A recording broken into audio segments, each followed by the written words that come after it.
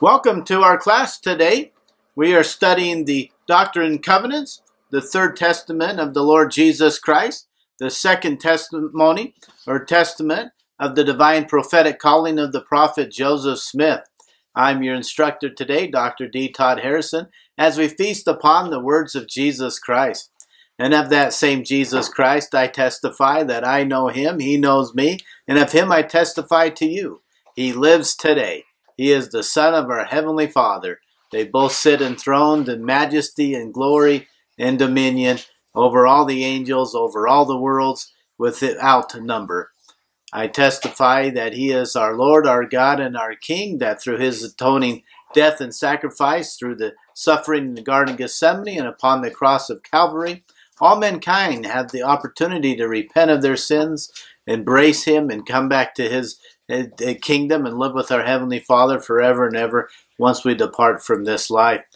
We're studying today the Doctrine and Covenants, another testament of Jesus Christ, the Third Testament of Jesus Christ. And I testify that the prophet, again, this divine, the book of Doctrine and Covenants, confirms and testifies to the prophetic calling of the prophet Joseph Smith. Here we have revelations that the prophet received from the Lord Jesus Christ, so we can study and see how God communicates with his prophet. We've seen God himself multiple times already testify that the Church of Jesus Christ of Latter-day Saints is the only true and living church upon the face of the earth. We've seen the Lord testify himself that all other churches are an abomination in his sight. And he's given opportunities to change course, change the direction of your lives, and embrace him, and come unto him, and come unto his church, so you can become a Christian and to take upon yourselves the name of Jesus Christ. And then as you do so, he then gives you a second name, that of a Latter-day Saint, as you inherit his kingdom upon the earth as it continues to grow in the fulfillment of the prophecy in the book of Daniel. This week we're looking at section 6 through 9. These were revelations given while Oliver Cowdery was helping Joseph Smith in the translation of the Book of Mormon, another testament of Jesus Christ, the Second Testament of Jesus Christ, and the First Testament to the divine prophetic calling of the prophet Joseph Smith. In the Book of Mormon, we studied last year, and we studied and saw how God used Joseph Smith in his role as prophet translator. Here in the book of the Doctrine and Covenants, we see how God used the prophet Joseph Smith as his prophet, seer, and the revelator, as he's received revelation from God in these verses. So section 6 is revelation given to Oliver Cowdery, who was a school teacher. He had lived with for a short period of time with Joseph Smith's family and parents when Joseph Smith was living in Harmony, Pennsylvania. They'd already told him about the golden plates and about angels and the visions and revelations that Joseph had had. Oliver Cowdery wanted to then seek out and help Joseph Smith with his prophetic calling, and so he starts to become the scribe to the prophet as Joseph Smith would translate, and Oliver Cowdery would write down the words. So here we receive a revelation in chapter 6 given to Oliver Cowdery, and we'll look at verse 1. And once again, God bearing his own testimony. Here, a great and marvelous work is about to come forth unto the children of man. The restoration of the gospel. This is 1829, April of 1829, and just 1 year from then. He says, about to come forth, 1 year from then, the church will be restored upon the earth. That God himself brought back the New Testament church, the church that Jesus Christ had established when he was upon the earth. Brought it back. He brought back the priesthood keys in order to grow again that church, so that the true Christian church, with Christianity, was restored to the earth after an absence of 2,000 years, once again on April 6, 1830. Whenever they quote the Isaiah here with this great marvelous work, we're referring to the restoration of the gospel. So great marvelous work is about to come forth unto the children of man. Then he says in verse 3 and 4, behold, the field is white already to harvest. He had been preparing for nearly 2,000 years the hearts and souls of many people who would come forward and embrace the gospel, embrace Jesus Christ, and become Christians taking upon them the name of Jesus Christ. Behold, the field is white already to harvest. Therefore, whoso desireth to reap, let him thrust in his sickle with his might, and reap while the day lasts, that he may treasure up for his soul everlasting salvation in the kingdom of God. We're seeing this multiple times here in the early chapters of the Doctrine and Covenants, where the focus here is God's trying to tell you the great rewards that can be yours as you become a missionary for the church and serve, time, laboring for God, that, you are assuring yourself of salvation, he says here, right? That you'll treasure up for your soul everlasting salvation in the kingdom of God. Yea, whosoever will thrust in his sickle and reap, the same is called of God. Let's look now at verse 7. Seek not for riches. So he's telling Oliver Cowdery, seek not for riches, but for wisdom. And behold, the mysteries of God shall be unfolded unto you, and then shall ye be made rich. Behold, he that hath eternal life is rich. You inherit all things that God hath. You inherit the principalities and thrones and kingdoms. You are richer than anybody upon the face of the earth. And that is true, that riches here, he says. So don't seek for riches here while you're living on the earth. Seek for wisdom and to learn the things of God, to learn to walk in his paths, and you will become rich as you inherit eternal life. Verily, verily, I say unto you, even as you desire me, so shall it be unto you. And if you desire, you shall be the means of doing much good in this generation. So if you desire to do good, God will bless you to be able to bring to pass much good upon the earth.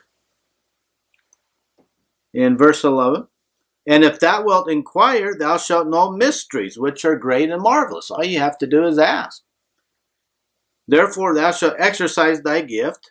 And his gift is what? That he can receive revelation. That is a gift from God, to be able to receive revelation. It says that that's your gift, that thou mayest find out mysteries, that thou mayest bring many to the knowledge of the truth. I mean, don't just seek to know mysteries and have wisdom if you don't do anything with it, just to hoard the knowledge to yourself. God wants to give you revelation, but then he wants you to use that revelation to go out and help others. Yea, to convince them of the error of their ways. It's just not enough to bring the knowledge of the truth to people, but you got to convince them and show them the error of their ways. We saw that in the first vision with God and Jesus Christ appearing to the prophet Joseph Smith. Joseph Smith just wanted to know which church was true. Which church should I, Joseph Smith, join? God could have just answered and said none of them, but what did he say? To convince them of the error of their ways. So God didn't just say, join none of the churches and left it at that. He said, join none of those churches, for they are what? They are an abomination in his sight. That the creeds and the professors are corrupt. Their leaders and teachers are corrupt. And that they teach the doctrines of man. And with their lips they honor Jesus, but their hearts are far from Jesus.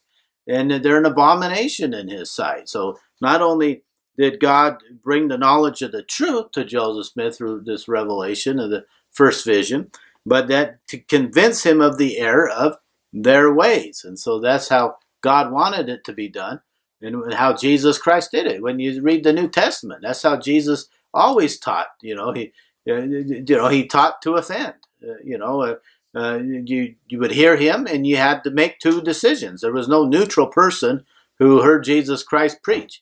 The moment Jesus Christ preached, you either accepted what he said and joined and became one of his followers, or you wanted to kill him. There's the two options, because he taught the truth, and he taught it with power and authority.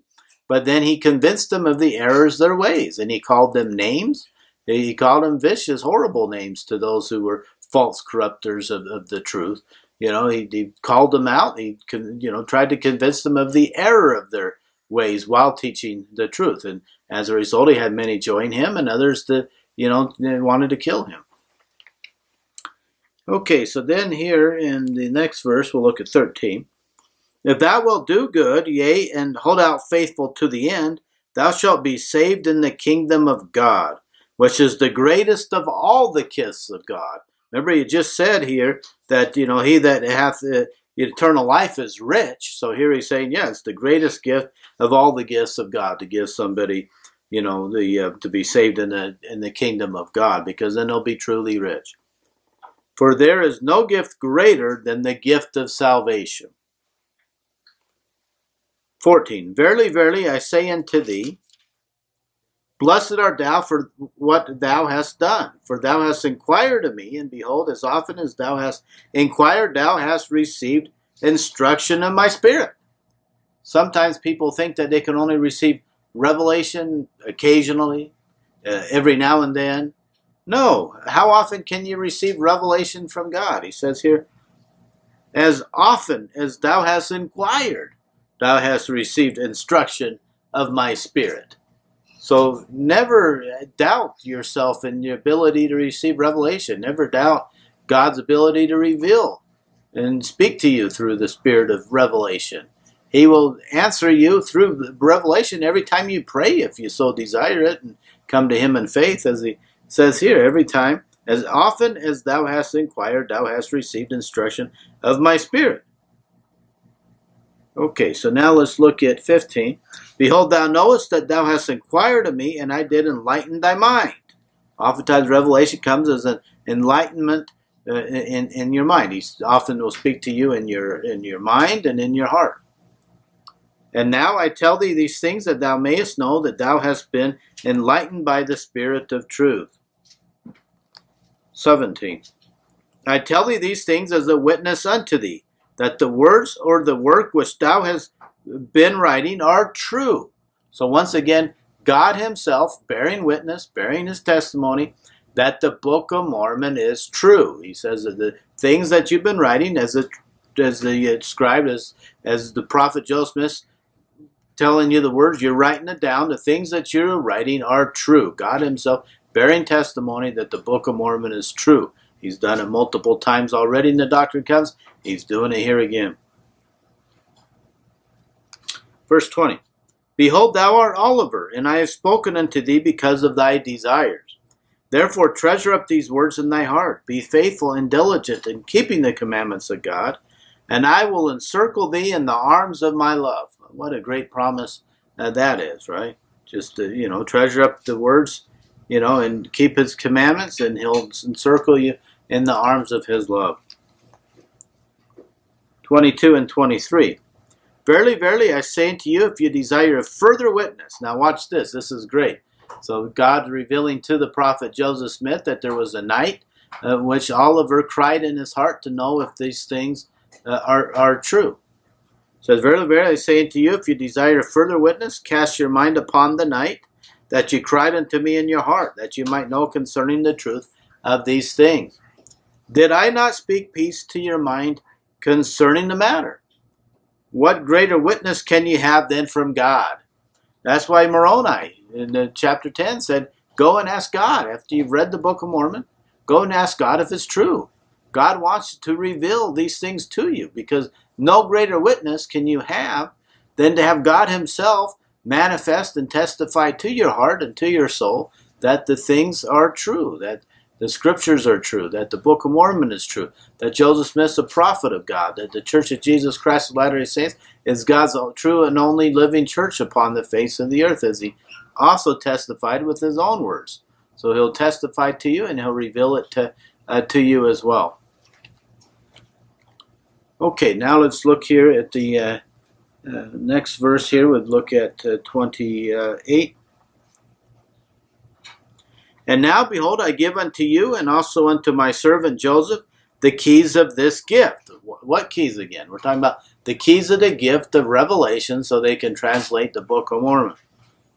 Which shall bring to light this ministry, and in the mouth of 2 or 3 witnesses shall every word be established. We've looked at this multiple times in our videos here, that God's law was that no thing can be established to be the Word of God unless there's 2 or 3 witnesses. Therefore, the Bible it cannot just by itself claim to be the Word of God. It can only be the Word of God because you also have the Book of Mormon as a second witness, and the Doctrine and Covenants as a third witness, all bearing testimony of the same Lord and God, Jesus Christ, and of teaching the same things, the same gospel, the same teachings and instruction of Jesus Christ. Therefore, by the establishment of the coming forth of the Book of Mormon and the Doctrine and Covenants, we have the three witnesses to know that these things are indeed true and that the Bible is the Word of God. Now let's look at 32. Verily, verily, I say unto you, as I said unto my disciples, where two or three are gathered together in my name, as touching one thing, behold, there will I be in the midst of them. Even so am I in the midst of you. Oliver Cowdery and Joseph Smith, you're together. You're doing the things of God. I will be in your midst. A year from then, they'll have a few members of the church. Once again, God is in their midst, because when you have two or three gathered in his name, God will be in their midst. 33. Fear not to do good, my sons, for whatsoever ye sow, that ye shall also reap. Therefore, if ye sow good, ye shall also reap good for your reward. Again, telling and testifying to you that he will reward you for doing good. And 36 through 37. Look unto me in every thought. Doubt not, fear not. Behold the wounds which pierced my side, and also the prints of the nails in my hands and feet. Be faithful, keep my commandments, and ye shall inherit the kingdom of heaven. Amen. That's all there is to it. Just remember Jesus Christ, keep his commandments, and ye shall inherit the kingdom of heaven. In the next section here, section 7, is about the book of John. The end of John chapter 21, they have this, brief verse here about that Peter asked God, Jesus Christ, the resurrected Jesus Christ, they're trying to figure out about John, whether John's going to live forever on the earth or not. And you get this later editor of the Gospel of John coming in, and they don't, John's now left their midst. And so they're trying to say, well, he didn't necessarily say that John would live forever. He just simply asked Peter, if I will that he tarry till I come, what is that to you, Peter? Well, here in section 7, we learned that the prophecy really was, and that John would live upon the earth and continue to preach the gospel until Jesus Christ came back, and that was a greater work among men to do that. So John continues to labor and minister and teach and testify of the Lord Jesus Christ as one of Jesus Christ's original 12 apostles. Section 8. This is now a revelation given to Joseph Smith the prophet, to Oliver Cowdery, and about writing about wanting to be a translator here, and we'll see that here in in chapter 9 here as well. So section 8, we'll look at a couple of verses here, verses 1 through 4. Oliver Cowdery, verily, verily, I say unto you, that as surely as the Lord liveth, who is your Lord God and your Redeemer, even so surely shall you receive a knowledge of whatsoever things you shall ask in faith, with an honest heart, believing that you shall receive a knowledge concerning the engravings of old records, which are ancient, which contain those parts of my scripture, of which has been spoken by the manifestation of my spirit. Yea, behold, I will tell you in your mind and in your heart. How does revelation come? In your mind and in your heart. By the Holy Ghost, which shall come upon you, and which shall dwell in your heart. Now behold, this is the spirit of revelation. Behold, this is the spirit by which Moses brought the children of Israel through the Red Sea on dry ground. How did Moses lead the Israelites out of Egypt and into the wilderness? Through revelation into his mind and into his heart through the Holy Ghost. Therefore, this is thy gift, the gift of revelation. Apply unto it, and blessed art thou, for it shall deliver you out of the hands of your enemies, when, if it were not so, they would slay you and bring your soul to destruction. And then in verse 11, Ask that ye may know the mysteries of God. So again, he comes right back to that, right? And that you may translate and receive knowledge from all those ancient records which have been hid up that are sacred. And according to your faith, so shall it be done unto you. And so now in chapter 9, he starts to translate. He wants to translate. God's given him the opportunity to translate. He doesn't do a good job here. And so they receive this revelation in response.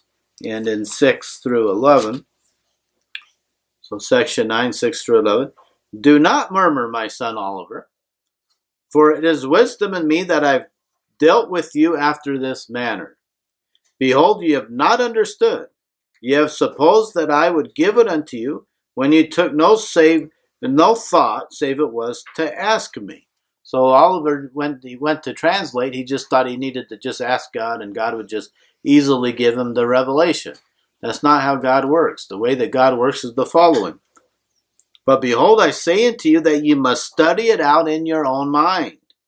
And then you must ask me if it be right. And if it is right, I will cause that your bosom shall burn within you. Therefore you shall feel that it is right. So when you confront decisions in life, God wants you to learn from them. So he wants you to study it out and study out the possibilities and the possible courses of action. And then ask God, after you make the decision, whether that's the right decision. If it's the right decision, he'll cause that your bosom shall burn within you. But if it's not the right thing, when you go to ask God about it, in verse 9, but if it be not right, you shall have no such feelings, but you shall have a stupor of thought that shall cause you to forget the thing which is wrong. Therefore you cannot write that which is sacred, save it be given you from me. So you'll forget as you're praying about the thing that you're asking for, and therefore you'll know that was not the right thing there. In 10, he says, now if you had known this, you could have translated. Nevertheless, it is not expedient that you translate now. You had an opportunity. It was the right time, but you blew it. Verse 11, behold, it was expedient when you commenced. It was okay to do it when you started to do it. But you feared, and the time is past, and it is not expedient now. So he's saying this, no longer, you missed your opportunity. Kind of brings back the memory of Peter, who sees Jesus walking on the water. Lord, if it's you, let me come on the water too. He starts to walk on the water, realize what was going on. He starts to sink. Well, did he have another opportunity? Is it recorded again that he walked on water a second time? No, that was his opportunity. So when he started to sink, Jesus pulled him onto the boat, and that was the last opportunity he had to walk on water. The scriptures are clear. They teach that today is the day of salvation. Not tomorrow, not next week, not next month. Today is that decision. For many of you that are watching this for the first time, you have that decision today. God has led you to this video so that you had the opportunity. You've heard the word of God. You've heard the voice of Jesus Christ preaching and teaching things of the kingdom, revealing through his prophet Joseph Smith. Now it's up to you. Will you now decide that you want to follow Jesus Christ, that you want to take upon yourselves the name of Jesus Christ, becoming a Christian, being baptized by those who hold the priesthood and authority of God, into his church that he has declared here multiple times in the Doctrine and Covenants, the true church, the Church of Jesus Christ of Latter-day Saints. He personally declared that that's the true and living church upon the earth, the only true and living church upon the face of the whole earth, and that all the others are abomination. Why would you want to remain in a church that Jesus Christ himself calls an abomination? It's up to you. Do you want to be fully blessed by God, or do you want to be partially blessed? Do you want to have the fullness of joy and happiness and peace, or do you want to have somewhat joy, happiness, and peace? Some of you say, oh, well, what will my relatives think if I join the church? What will my family think? Well, you know what Jesus said in Matthew 10, those who confess me before men, him or her will I confess before my Father in heaven. May it not be our goal to let God testify of us to his Father in heaven when we die and face God face to face and in the judgment. I testify that these things are true. I ask God to bless you. I will leave that in the description of this video, a link to click on, and you can talk to the missionaries and they'll pray for you, and they'll pray with you, and they'll teach you the Word of God, and they'll give you opportunity to be baptized and become a member of his church and kingdom. I testify that these things we've studied are indeed true. Jesus Christ does live today.